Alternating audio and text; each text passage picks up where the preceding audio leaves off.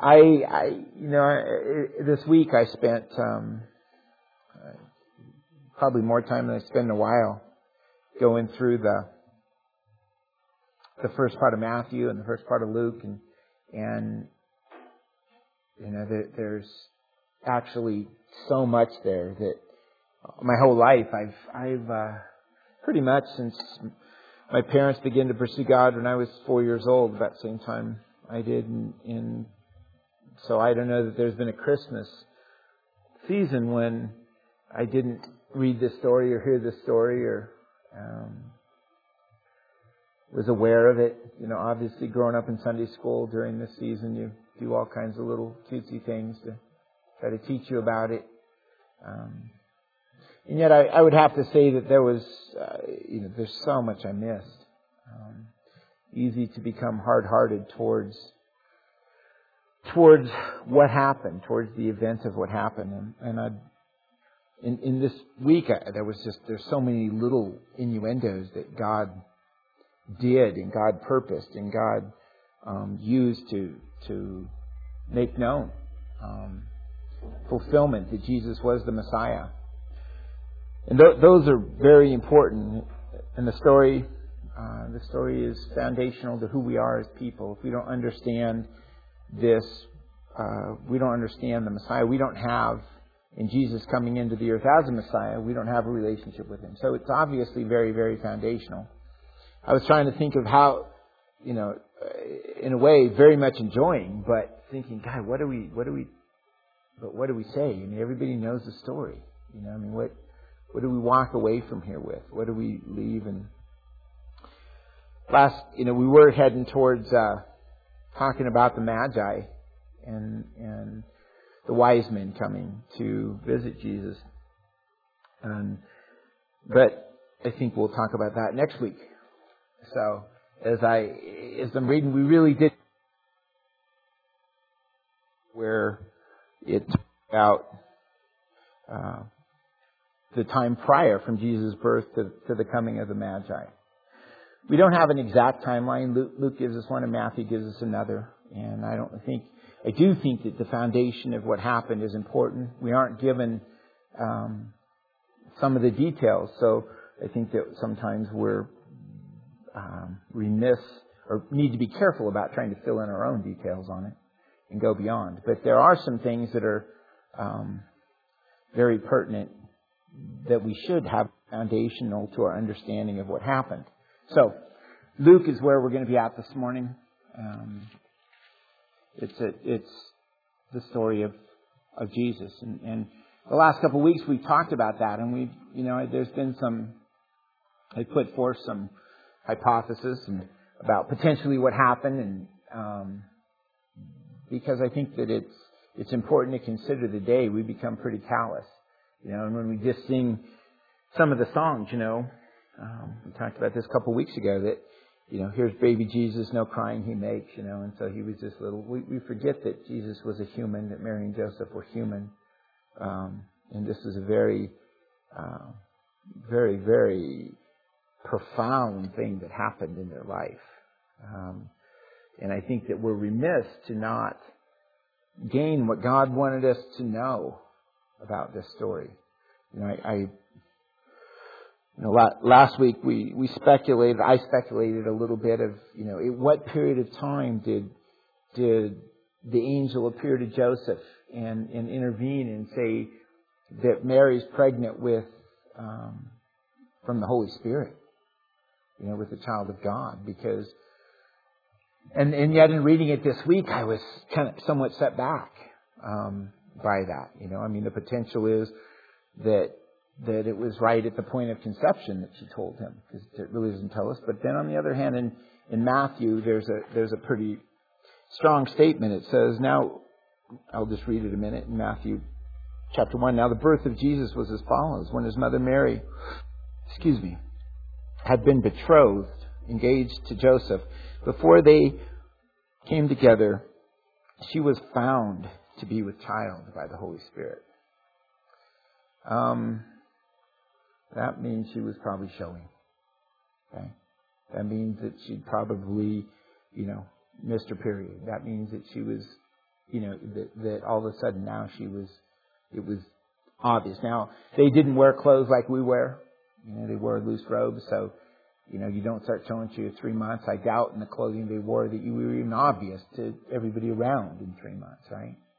I postulated last week that potentially Joseph knew before she went and visited Elizabeth, right? Because in the story of John the Baptist, and we'll talk about the story of John the Baptist in the next weeks, because the two are obviously pretty parallel in coming in. But when when Mary went to visit, because immediately it says in Matthew, it says that she went and visited. In Luke it says she went and visited Elizabeth. Okay, and immediately she went there afterwards. So there's a good chance, and she was there for about 3 months. Okay. Now I'm sure that we need to again wrap our heads around this, because I think that it's very important. If I could leave us with anything today, I think that the important thing is that it's how key and how essential it is that we are sensitive to and led by the Spirit of God. Not by our emotions, not by circumstances, not by our intelligence. Okay? Not that those are wrong things. Those are important things. And those are important backup, in a sense, things. But there's some the story of Jesus coming in there makes it very, very clear. The only people that recognized Him, the only people that knew what was going on, the Bible makes it very clear, there were people that were led by the Spirit of God. Okay? They were people that were sensitive to the Spirit of God. And those who were not, which was most everybody else, okay, they missed the Messiah. Right? And I think that it's very, very relevant to us today that we are not, just as much as them, that we are in grave danger of being just like the rest of the Jewish nation. Okay? If we are not extremely sensitive to and led by the Spirit of God. Okay? Because I don't think that the days look a whole lot different today than they did when Jesus came. I honestly don't. We tend to, Pharisee is almost a bad word, right? When I say a Pharisee, that's a bad word, because they were always in confrontation with Jesus, so it's easy to understand that. But the Pharisee in and of itself is not a bad word. Okay? These were devout people who knew the Scripture. Okay? Devout people who knew the Scripture. Okay? So were the scribes. Devout people who knew the Scripture. Both of them as a general rule, had missed the boat. So would the priests. You look at the priesthood in this day. The priesthood were politically appointed. Okay? But, particularly in Jerusalem in his time, because Herod was king. Okay? Which was a misnomer, because he was really under Caesar, but he was given the authority of king for different reasons. So he's king. Basically, he's standing there as, therefore, what? The king of the Jews, right? The king of Israel. We talked about him last week. He became a despot, right? He was, we talked about him at the end, what his life looked like, and probably wasn't the sweetest thing to leave you guys with when I read Josephus. It described his, at the time when Jesus came, the guy was just not doing well, okay? To make it simple, okay? He was just becoming, physically, he actually was being tormented, coming apart. I read something this week that the speculation is he was a little guy, like 4'4". I don't know if that's, I don't know quite where that comes from. Maybe from Josephus. I haven't read it in Josephus yet, when it describes him doing it. But, it's a profound thing. He was an Edomite, right? Here's, talk about, the Bible is so full and so rich with where are the Edomites? Who are they the descendants of Esau? Okay? Who was the people of the Israelites? Who were the people of Judea? Who was Jesus a descendant of? Jacob. Yeah. And guess what? Here they are again. The descendants of Esau he was king of the Jews, a descendant of Esau at the time, put in place by them. People were terrified of him. The guy was, we spoke last week. Josephus, he sent out letters again to everybody. Remember, he sent out letters to all the heads of families, the heads of different tribes and the heads of families, and told them they had to come here so that he could talk to them about something. And then he locked them up and put them in this Colosseum kind of deal so that he could kill them all at his death, because he knew he was going to die soon, so that people in Israel would mourn for him. Even though they weren't mourning for him, he just wanted people to mourn, because it would be wrong if history went back and the people were glad when he died. That wouldn't go well, right? So he wanted the people of Israel to be mourning when he died. So he was going to kill all the heads of the families in Israel.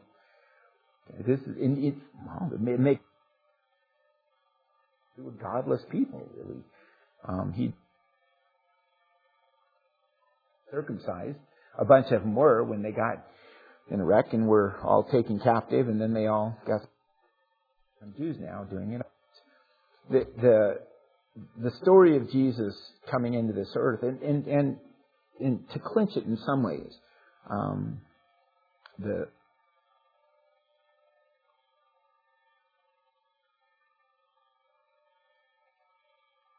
we talked about it a little bit. For those of you who aren't here, there's a fairly recent, you could call it a documentary almost, I guess, about the Star of Bethlehem.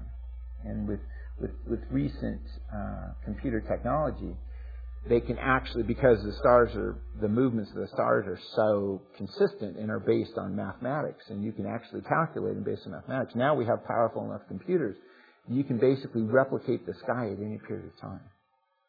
And so you can look at a computer. This was what the sky looked like at the time when Jesus was born. This is what it looked like 2,000 years ago. This is what it looked like 100 years ago. You can actually, boom. It'll put pretty much the exact sky up that was there, which is pretty profound. And as a result, we probably have a much better idea of what the Star of Bethlehem was, that the Magi came. I just want this here.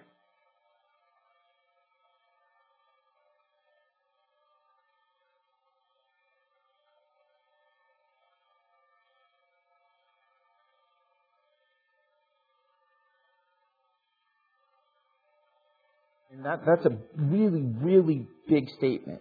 Really, really big statement. Because contemporary evangelicalism is a religion of intelligence. Is a religion of rational thinking in your mind. We somehow believe that if we rightly understand the history or doctrine about Jesus, that we're saved.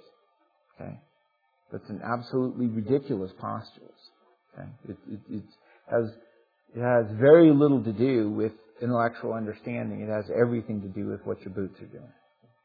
It has everything to do with obedience. If we are not obedient to what Jesus has said, if we are not obedient to what the New Testament says, and again, there's like 113 commandments in the New Testament. Okay? That's not the old, we say, well, we're not under the law anymore. We're not under the Old Testament. Okay, so we're under the New Testament, right? And Jesus, right? And there's like 113 commandments. Are we obedient? Or do we give intellectual credence to a historical event that happened? Do we say, oh yeah, I believe Jesus was born in Bethlehem, and I believe He died on the cross for my sins, and therefore I'll accept You as my Savior. And really, are we led by the Spirit of God? Do we follow God? Are we obedient to God? Those are the critical things. The reason that I've tried to the situation with Mary and Joseph, situation in Israel at the time, is because it's very, very important to understand that this went counter to everything going on around them. God had ordained this and made it so obvious. Again, He put it in the stars, right? He set it in motion in the stars over 1,000 minutes before. Okay? Whenever He set the stars in motion, He set the stars and the planets to align at this time of Jesus' birth. Okay? So, and he made it obvious. Jesus, hundreds and hundreds of prophecies, Old Testament, specific, were very biblically literate, Old Testament literate.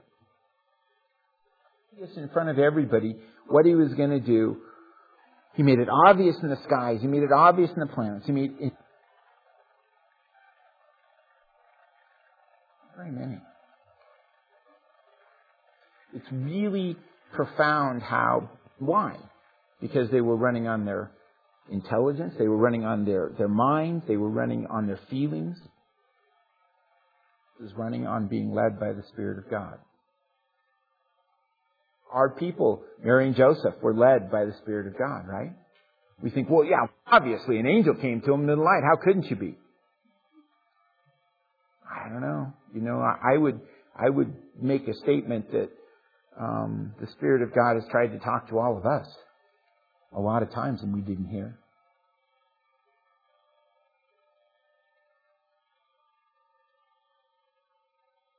Weren't sensitive enough.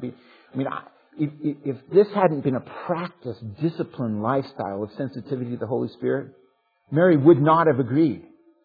Neither would Joseph. We don't understand in our culture what this was asking them. To become pregnant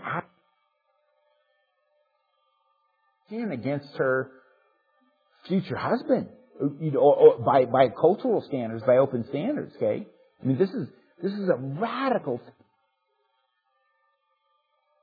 Become pregnant outside of wedlock. Huge in that day. Absolutely scornful culturally. How this was going to go, did she? She didn't know how this was going to turn out. She didn't know on what level. She didn't know what Joseph's reaction even. Did she say, what will Joseph say? No, she didn't. As we read the story, she didn't. Joseph, she could have thought easily, Joseph can't handle this. I don't blame him. This goes completely against it. And again, we tend to think of Joseph as this. I don't know why cult does this, because I don't see any evidence of it in the Bible at all. In outside writings, I haven't heard of any outside contemporary writings of the day that say it differently, but we have this perception of Joseph kind of being this old man that was kind of impassionate and just kind of faithful and did what he did, and he was just going to take this young bride. Joseph was probably a teenager too. If not a young man. They were both virgins, hadn't been married before. And I'm sure that they were pretty excited about getting married. I'm sure they were pretty excited about fulfilling their marriage. I'm sure they were pretty excited about sexuality. They were both virgins. Okay? Which means that you'd spend your adolescent years being disciplined in your sexuality. For your honeymoon night. For your wedding. About it and consider it. It wasn't almost a year went by. Okay, a long time went by before they were ever able to come together and consummate their marriage. This is a radical thing. They went the whatever period of time it was, whenever he knew and found out and did it, somewhere between 0 and 3 months. Okay, he found out that she was pregnant. He took her in as his wife because God said to. Right? But he kept her a virgin. And he kept her a virgin through the birth of Jesus, but also, almost certainly, through the purification, through the Old Testament purification. Because it's a fairly big issue of this afterwards. That they went through about 40 more days after the birth, put it that way. Consider it. When they went up to Jerusalem to offer up the turtle doves that we sing so cutely about in the Psalms, okay? As poor people, they went up to offer this. That was an offering for the purification. Okay? That was the Old Testament mandate, Old Testament law.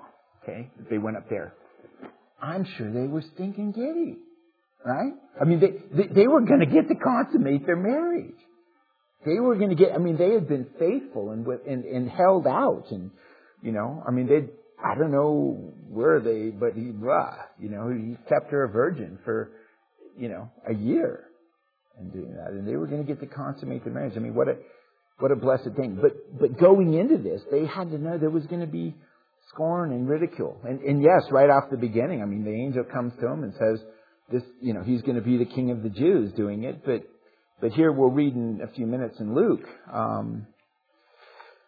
the Simeon said, and Anna, predicted that things aren't going to go well. Things are going to be ugly. And it'll be as a sword pierces your soul. This baby will be. Okay? This is going to be, and obviously, when Satan found out that this was the Messiah, it was game on. It was fight on. This is ugly, right? Because all of a sudden he was in dire trouble. He's the prince of the power of this world, right? And now all of a sudden you're sending a king, a sovereign king of the spiritual realm, Jesus, to come on earth. And he knew he was going to be in trouble. So obviously, fight on, right? And fight was on. Like, right off the get-go, the fight was on in the spiritual realm. I mean, they tried to kill him. He obviously used Herod to try to kill him doing it. And, be very attuned, I guess I would ask you guys to be in reading this story to realize that the people that God used to bring the Messiah in, the people that understood and the people that saw what was going on were people that were very devout people. People that were very serious, disciplined people in their pursuit of God. Okay? My point to you is this, is we tend to have a mentality and a perception just like the Jews, and understand this, because the Jews did the same thing. They said, show us a miracle, show us a sign, and we'll believe. Right? And we look at them and kind of mock, and Jesus said, forget it. If you haven't been aware and seen the signs that have already come, there's not any hope for you. We be careful that we wouldn't have Jesus say the same thing to us, because that's kind of how we live our lives. God, show me who you are. Show me a miracle of who you are, and I will follow you devoutly. But I'm just kind of weak in my faith and not doing it. And so I'm just kind of weak in my faith. So I need you to show me who you are, and then I'll follow you. The way that it seems to work in the Old Testament, or in the Old Testament and New Testament, in the Bible, in the examples that we have, is God says, be faithful to what I have shown you, and I will show you myself, and I will show you who I am. But don't ask okay, if you just suddenly appeared and show me how great you are, I would fall on my face and I would worship you. And Jesus said in John 14:21, it's kind of a life verse for me. It's a very, very important verse. Whenever I feel that way, whenever I feel like, God, show me who you are, and I will be faithful, and I will be more devout, and I will be more consumed in my pursuit of you. Jesus said, the one who has my commandments and keeps them, that's the one that loves me. Okay? Because understand biblical love and what it means. But he says, the one who has my commandments and keeps them. This is Jesus. This is an Old Testament. This is New Testament. This is us. Okay? This is our King. This is our Lord. Okay? That's the one who loves me. The one who has my commandments and keeps them, he it is who loves me. And the one who loves me will be loved by my Father, my God. And I will love him. And what does he say? And I will disclose myself to him. I will show myself. I will reveal myself to the one who is obedient to my commandments. The understanding in Jesus' parables is pretty thorough and pretty consistent. The one who is faithful in little will be given much. Right? And what God says is be obedient to what I put in front of your face. And I will do it. Do a lifetime of that, and the results will be profound. Mary had spent a lifetime of that. Joseph had spent a lifetime of that. Simeon, Anna had spent a lifetime in that. I assume the shepherds. These weren't just some guys out there doing it. These guys were devout men who understood when God came down and spoke to them. They were terrified, but what did they do? They still responded and did the right thing. That means they knew. They weren't going, what was that? Let's get out of here, man. This place is a freak show. No. They were obedient to God and went and obeyed Him doing it. The Magi, it's profound. We'll talk about the Magi hopefully some more, but the Magi is profound. I mean, here's these Gentiles, okay? Not even Jews. Gentiles. Outside of God's kingdom. Here's all these Jews that were devout. Here's all these scribes and Pharisees that were devout, that were 5 miles away from where Jesus was born in Bethlehem. And when the king asked him, when Herod said, because the Magi showed up in Jerusalem and said, it a little speculation, but showed up in Jerusalem. Why would they show up in Jerusalem? Because they'd followed the star. I don't know if they went across the desert or went up and around. I'm not sure. Across the desert is really ugly. Okay, Arabia is a big, bad, ugly place. Coming across. Somehow they came across months journey probably. Okay, months and months they'd followed this star, and they knew enough to know where is the temple, where is the center, where would the king set himself up at? Jerusalem. And they apparently they'd lost sight of the star for whatever, a couple days or something. They didn't have it leading because they came in Jerusalem thinking, come on, you guys, where's the king, man? I mean, it's pretty obvious. I mean, it's written in the stars, and you guys are star guys too. You understand this, and you the scribes, and you've read the scripture, and you know the Messiah is coming. And this whole nation, all you're looking for is the Messiah, the Messiah, the Messiah, and that's all you're looking for. And here he is, and they come in and go, okay, where is he? Where is he? Where is he going? And these people were really troubled. They were like, are you kidding me? The King of the Jews, the Messiah is here? What's happening? They'd missed it. It was in the scripture. It was in the stars. They didn't know it was it. But they knew enough to say, when Herod, they're going, where is he? They didn't know where to go, it seems like, for a little while. And so what did Herod do? I'm sure, obviously, there was a huge con. He was king of the Jews.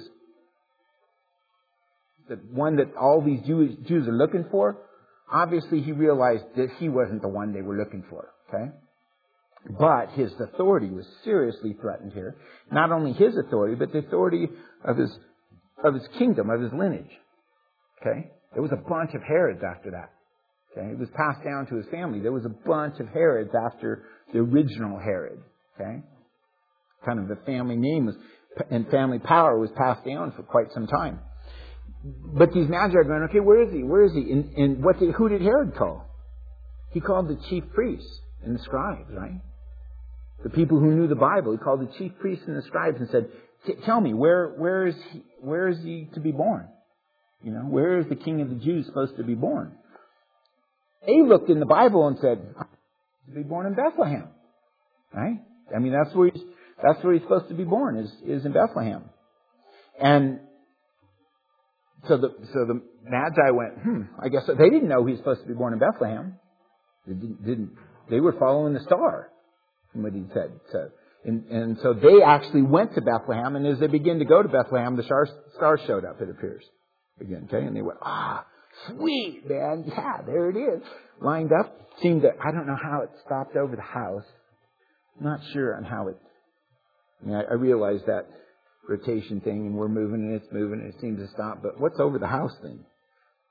I don't know. Somehow but these guys were astronomers and astrologers, and they understood the stars much better than us, and they understood where it positioned, where it pointed itself, and stopped over the house doing it. But consider that here's all these people looking for a Messiah, looking for the King to be born. All these Jews who were very biblically literate. They were so biblically literate that they knew what town he was going to be born in, right? And yet they missed the Messiah. Okay? They missed the Messiah. Intellectual understanding of the things of God or of the Bible does not lead us to have a relationship with the Messiah. It's really, really important. These Magi, in fact, they were so devout and so believing, they didn't question it. Well, is this really it, or what is it? Remember when they came? They fell on their faces. They fell on their faces and worshipped God. Okay? And these guys were they led by God? Were they led by the Spirit of God? Obviously.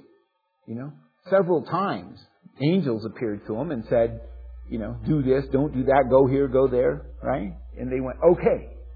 Right? I mean, pretty straight up apparent obedience, right? In doing it. And at the risk of their lives even, right? When they came against Herod. Right? Herod said, and report back to me. Go down to Bethlehem, find this thing, report back to me. Oh, so I can go worship him, All right. So they went down there, and then when they were there, they said, no. The angel come and said, no, go directly against the edict of the king. We don't understand that, but that usually doesn't end well. Okay, in those days. I mean, the king would kill him. And this guy was, at that time, more than willing to kill him. He'd killed a lot of people. He'd killed his favorite wife. He'd killed her whole family. He'd killed his own sons because they were somewhat a threat to his kingdom. He'd obviously proved himself willing to kill whoever. Okay? And they obeyed the Spirit of God over the king as Gentiles and marched out. I don't know how they left. I've thought about that a lot in the last couple of weeks. I mean, if they just went due east, man, they'd be gone. Nobody was catching them across the desert. Who was? Maybe it was like Lawrence of Arabia. Although I saw that movie the other day. That thing was a despot movie. That was a terrible movie. It's a famous movie, about... And it was a true dude. He was out there in Arabia. I mean, this is a real guy that did it. Obviously, Hollywood has its own idea of what happens. But here is this Englishman that was about half mad, that rode around on a camel and actually fought the Arabs, in doing it. So, going across the desert was like impossible to get anywhere. They left. The Magi left. Probably somewhere where the king couldn't get them. The king had lots of troops. He could have sent them after them, but they obviously went somewhere where they weren't going to follow him. It doesn't appear to be any pursuit of them doing it. So I rambled enough. Let me read. Okay? Let me read in Luke. Because I think that Luke starts out and it talks about Zacharias, okay, and Elizabeth and John the Baptist. But John the Baptist in coming forth is kind of after Jesus. And talking about the life of Jesus, we start in verse 26 of chapter 1 in Luke. In the 6th month of Elizabeth's pregnancy, okay, with John the Baptist. Right? Now in the 6th month, the angel Gabriel was sent from God to the city in Galilee called Nazareth. Again, these Mary and Joseph were poor. Okay? Mary and Joseph, you have to, I would say that, if there was ever a coming against of a prosperity doctrine, it would be Mary and Joseph. All right? Here's who God, were they devout? Yes. Were they in tune with God? Yes. Were they obedient to God? Yes. We really assured of those things in here, okay? Were they poor? Yes. They were poor. Okay? It's obvious when they offered, and the Bible was very clear to historically put down they offered turtle doves because they were too poor to offer a lamb, which was what God told them to have, unless they were too poor to have a lamb. Okay? So they offered turtle doves because they were poor. They were probably too poor to get a room. Okay? In Bethlehem when they came. All right? They were staying in the stable. I mean, the inclination in what we have is that, oh man, the donkey was trotting because she was going to have the baby any second, and they just barely stopped by the thing and she had the baby right there in the manger, kind of like you guys on the way to Boise or something, on it, But I don't, nice donkey, yeah. But I don't think that's what happened. It said after they were there, okay, the days were fulfilled for her to have a baby. So they weren't there for her to have a baby. They were there for her for Joseph to register for the census. All right? That's what they were there for. And it says after they were there. I have this feeling and don't think the Bible infers that they were in such a hurry they couldn't get a room. And I think they were staying in the stable.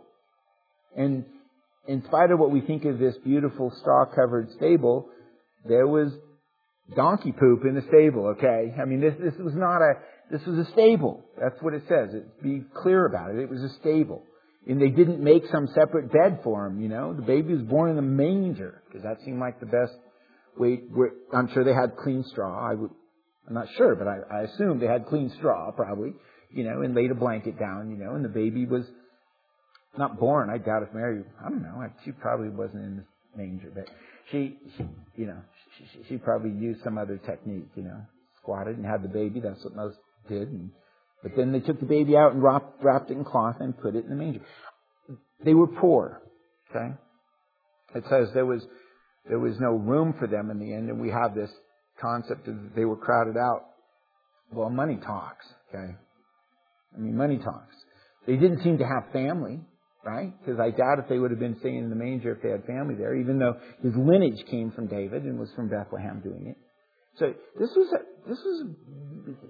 was a poor young couple that had just made a 100-mile journey. Okay, that was a pretty significant deal.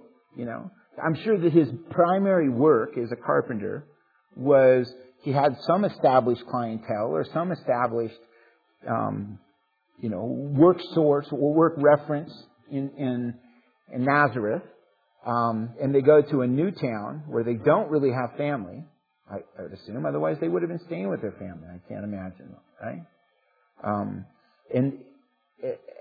This is think of the context of this, teenage mom, again, maybe 15 years old Mary was, and here's Joseph, I don't know, maybe he was really old, like 20 or something, he was doing it. And they just traveled, they spent all the money, they don't have money, I don't know. A stonemason or carpenter, says carpenter. Some people infer stonemason on doing it, but he probably had his tools with him, so he could make a living as he went, so he could try to feed his family. But they were poor. It was nip and tuck, and they were doing something that was so contrary. This is who God chose purposely. Why? Because they were faithful, devout people. Okay. There's a tremendous lesson for us too.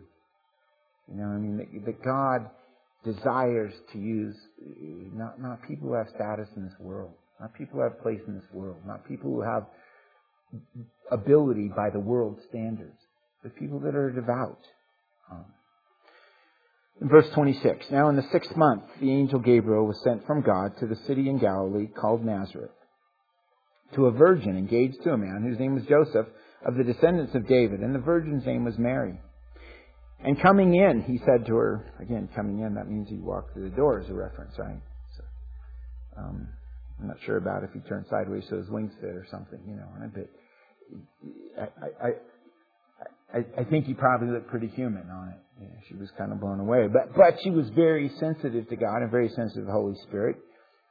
Coming in, he said to her, "Hail, favored one, the Lord is with you." But she was greatly troubled at this statement and kept pondering what kind of salutation this might be. And the angel said to her, "Do not be afraid, Mary, for you have found favor with God." I can't imagine a greater statement. Okay?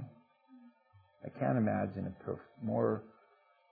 more profound statement. If there was anything that could ever be said, particularly by an angel sent directly from God, Gabriel, you have found favor with God. That comes from, she wasn't just being good at the moment or thinking about it. That means that she was devout. She'd been diligent and disciplined in her pursuit of God. And behold, you will conceive in your womb and bear a son, and you shall call him Jesus. He will be great and will be called the Son of the Most High. And the Lord God will give him the throne of his father David, and he will reign over the house of Jacob forever, and his kingdom will have no end. And Mary said to the angel,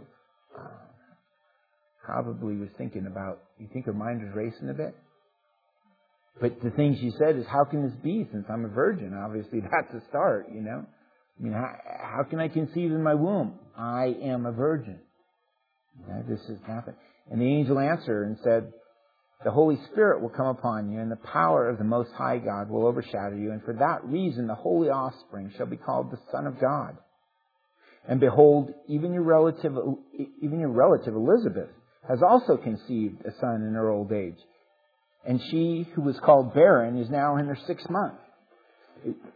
There's a whole lot there, but we talked about it a little bit. I mean, the whole concept of conception is miraculous. And here's Elizabeth, her cousin, her old cousin, who was past birth. We'll read about John the Baptist. We'll read, her husband didn't even believe it. He goes, how can this be since we're kind of like really old, I mean, we're going to have a baby now, doing this? For nothing will be impossible with God. He talks about being a major miracle with Elizabeth too. And Mary said, behold, look at Mary's response. He just asked her to have a child out of wedlock, okay? To become pregnant outside of the consummation of a marriage. Obviously, she was bound in a marriage contract. That means, even according to Jesus, that was the only sound, valid reason for putting her away, because she was unfaithful during the betrothal period, during the engagement period. She understood the difficulty of this. What would be the scorn? I'm a poor girl. I can't buy my way out of this. It doesn't imply anything about family and family covering her, family taking care of her. There's never anything said about Mary's family doing this. Sure, she had a family of some sort somewhere, okay? But it certainly doesn't have, there's never an inference about Jesus' necessarily relatives there in Nazareth doing anything or being part of his life or her life on doing it. Here's this girl all alone. And what is her response? This didn't just come from the moment. This came from a lifetime of being sensitive to her God. Mary said, behold, the bond slave of the Lord. The female slave is what that bond slave word means actually. The female slave. Be it done to me according to your word. And the angel departed from her. Now at this time, Mary rose and went with haste to the hill country of Judah and entered the house of Zacharias and greeted Elizabeth. I inferred at one point that Joseph went with her. Maybe he didn't. Maybe he didn't go with her. Maybe this was just we don't know where the hill country was, where Elizabeth was. I'm not sure if it was north of Jerusalem or south of Jerusalem. It's a little hard to say. The hill country of Judah kind of stand that whole deal with Jerusalem kind of in the middle. Nonetheless, she went to their house, which was somewhat rural, and I'm sure she's just going, what has happened to me, man? I mean, what is going to happen to me? I mean, the love of my life, Joseph. I mean, my faithful husband. Who knows? They might have grown up as childhood together in Nazareth, doing it and knew each other and looked forward to getting married and were longing to get married. And I would assume so. Okay, I would assume so. We tend to think of it as just an arranged marriage where there wasn't emotion. I think that's a little foolish. I think that's foolish to believe. These were people, both of them, devout and sensitive to God. I think they were probably, quote, in love. Okay? And their emotions were running in that they were in love. So she ran to Elizabeth. Okay? She arose in haste and went to the hill country of Judah and entered the house of Zachariah and greeted Elizabeth. And it came about that when Elizabeth heard Mary's greeting, the baby leaped in her womb, and Elizabeth was filled with the Holy Spirit. Okay? Again, these are people that were sensitive to, listening to, filled with the Holy Spirit. Right? That's what we're supposed to be. That is what the children of God. The Bible's pretty clear to say that those who are the children of God are those who are led by the Spirit of God. Okay? That's a very strong statement. But that's what the Bible says. Those who are the children of God are led by the Spirit of God. That should be something that all of us go, is that the thrust of my life? Is that who I am? Is that what I am? Am I led by the Spirit of God? Is that what moves me? Is that what directs me? Is that what guides me? Here was Elizabeth, very close. She was filled with the Holy Spirit. And she cried out with a loud voice and said, blessed among women are you, and blessed is the fruit of your womb. I mean, she had just barely conceived, if so. Right? I mean, she said she left immediately and went to the hill country. Exactly where, God fertilized the egg, I don't know. We don't know that, and I don't know that it's necessarily relevant. We know that God fertilized the egg in her womb and that she was pregnant. Obviously, stands pretty strong. This was not just a fetus. This was not just a blob. This was not just tissue. Here's a baby, John the Baptist, in her responding to this barely fertilized egg inside. And blessed is the fruit of your womb. And how has it happened to me that the mother of my Lord should come to me? And she knows she's the mother, and the Lord is inside of her in this barely fertilized egg. Okay? For behold, when the sound of your greeting reached my ears, the baby leaped in my womb for joy. And blessed is she who believed that there would be, she's speaking of Mary, and blessed is she who believed that there would be a fulfillment of what had been spoken to her by the Lord. Because, you guys, it was still a pretty amazing, miraculous thing. I'm a virgin, and I'm going to become pregnant with the Messiah. I mean, that's like, and again, all the women of Israel, they all had this underlying hope of wanting to be the mother of the Messiah. Okay? I mean, that was something that was, and she just, like, won the lotto. I mean, I hate to demean it by saying such a thing, but I mean, this is like, me? You chose me to do this? For behold, and blessed is she who believed. She actually did believe that there would be a fulfillment. She didn't doubt of what had been spoken to her by the Lord. And Mary said, my soul exalts the Lord, and my spirit has rejoiced in God my Savior. For He has had regard for the humble state of His bondslave. Again, speaking about her means, being poor in spirit, being poor, period. For behold, from this time on, all generations will count me blessed. For the Mighty One has done great things for me, and holy is His name. And His mercy is upon generation after generation towards those who fear Him. He has done mighty deeds with His arms. He has scattered those who were proud in the thoughts of their hearts. He has brought down rulers from their thrones and has exalted those who were humble. He has filled the hungry with good things, and He has sent away the rich empty-handed. He has given help to Israel His servant in remembrance of His mercy, as He spoke to our fathers, to Abraham and his offspring forever. And Mary stayed with her about 3 months and then returned to her home.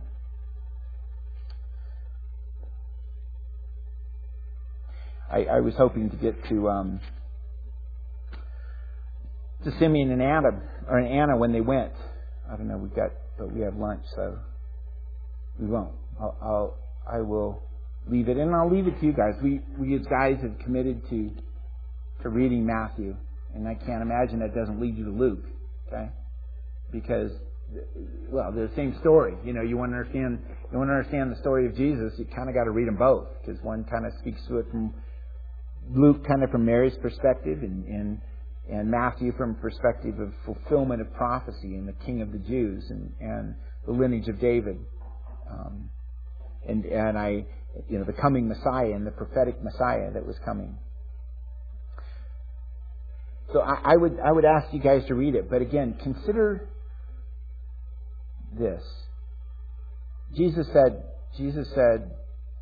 in Matthew, a little bit later in Matthew, He says, the road is narrow and the path is small that leads to life. And few will find it. He said, but the way is broad and many follow it that leads to destruction. And when He was talking about those people who had a profession of pursuit of God. He was not talking about pagans. I grew up my whole life thinking, yeah, the way is broad and most people that are Gentiles and are pagans are going to hell. That's not at all what Jesus was saying. He was speaking about those all in context of those who were in pursuit of God.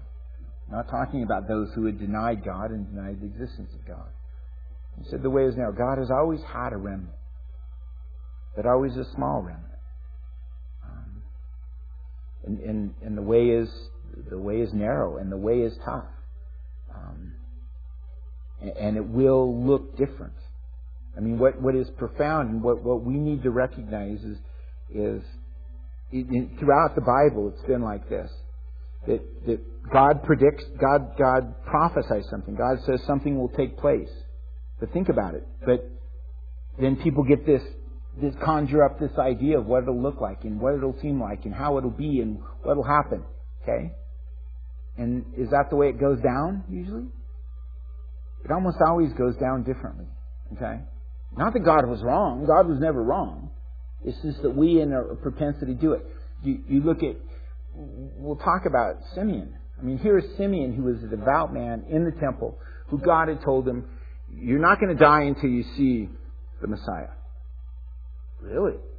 What was his image of that, do you think? I'm sure his image of that was the king who will come and set us free from our oppressor, Rome. That's what everybody thought. I mean, Rome had been, at this point, had been oppressing them and taxing them and persecuting them, and they let them worship in the temple, but they had their puppet priests set up, and they had their own people in power. And I'm sure that he thought the same thing. That, this is going to look like somebody who comes and sets us free here from Roman oppression. Right?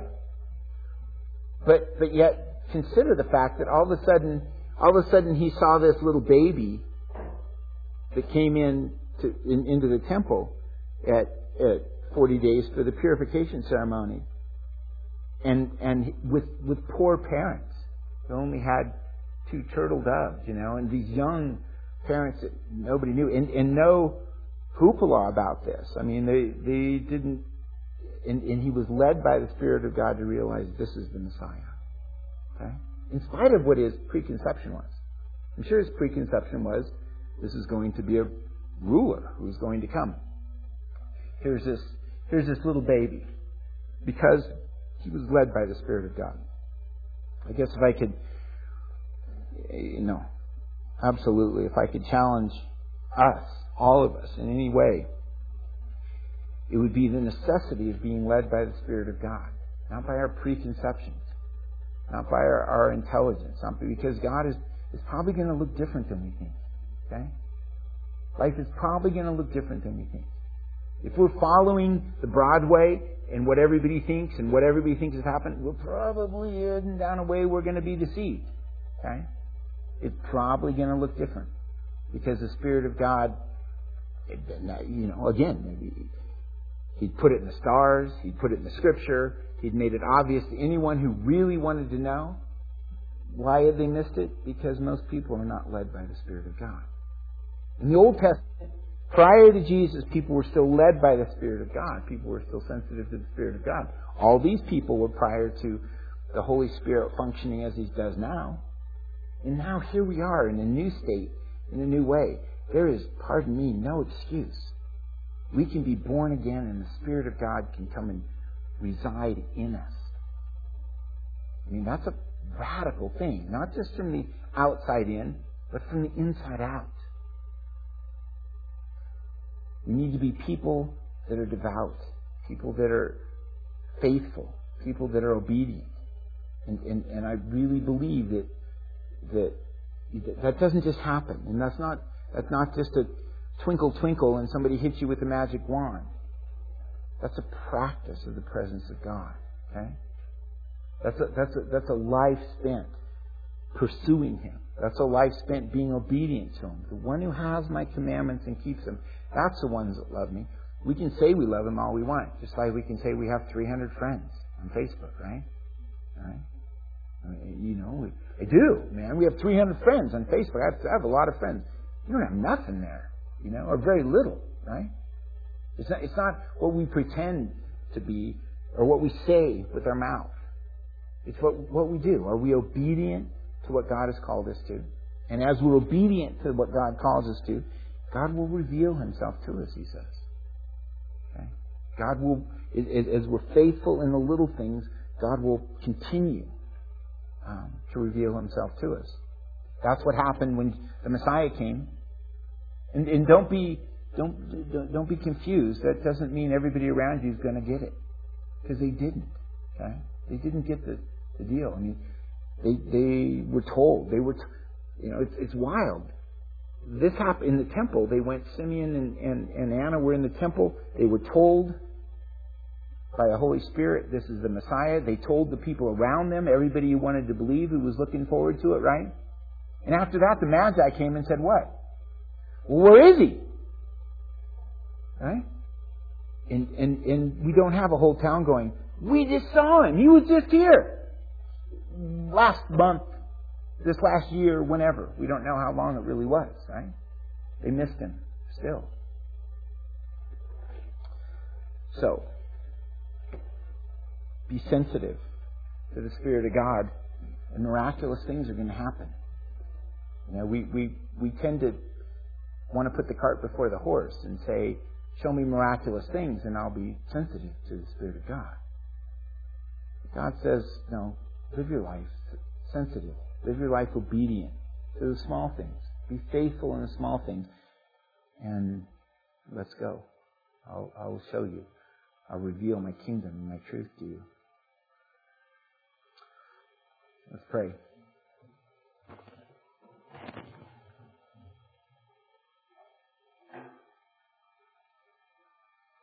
God, I ask, please, that you would cause us to realize the circumstances, the character, the nature of Mary and Joseph. You gave us that story specifically, and one that's ingrained in all of us in America. And yet we lose sight of the fact of, it is about the Messiah. There's no doubt. Were they just a host family to the King of Kings? Absolutely. But why did you choose to use them? But why did you choose to miraculously move through them? Because they were devout and obedient in the little things. It wasn't just random. It wasn't picking straws and getting the short one that Mary found favor. It says Mary found favor with God.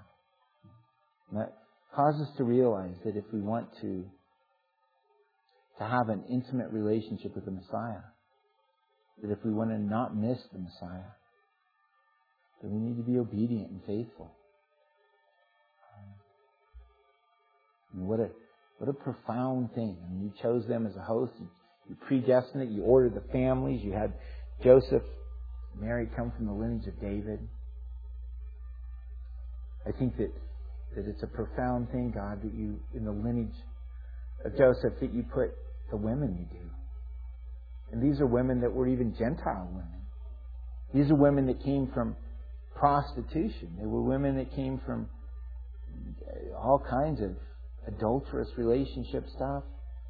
Not necessarily Ruth, because she wasn't. She was faithful, but she was still from another tribe that was pagan, that was Gentiles. And I think you put that in there, God, to show us that you want to use all of this to be part of your purpose. The issue is, are we faithful now? Where do we go now? Are we obedient? Are we sensitive to you? Do we do what you tell us to do? I thank you for the Messiah. I thank you for sending Jesus. I ask that in the next days as we celebrate this time that you would please, God, cause us to participate in the Sabbath, to participate in putting everything aside, to be consumed by Jesus. God, please cause us to make that time, to not be distracted and led all different directions, but cause us to all take time to be consumed by Jesus, to have Him be our Sabbath, to have Him be our rest, where we lay everything aside and consider what you did. Cause us to teach our children that. Cause us to live that way in this world. Cause us to be willing to take whatever flack we have to not allow blasphemy to come against the truth of this great event that we celebrate.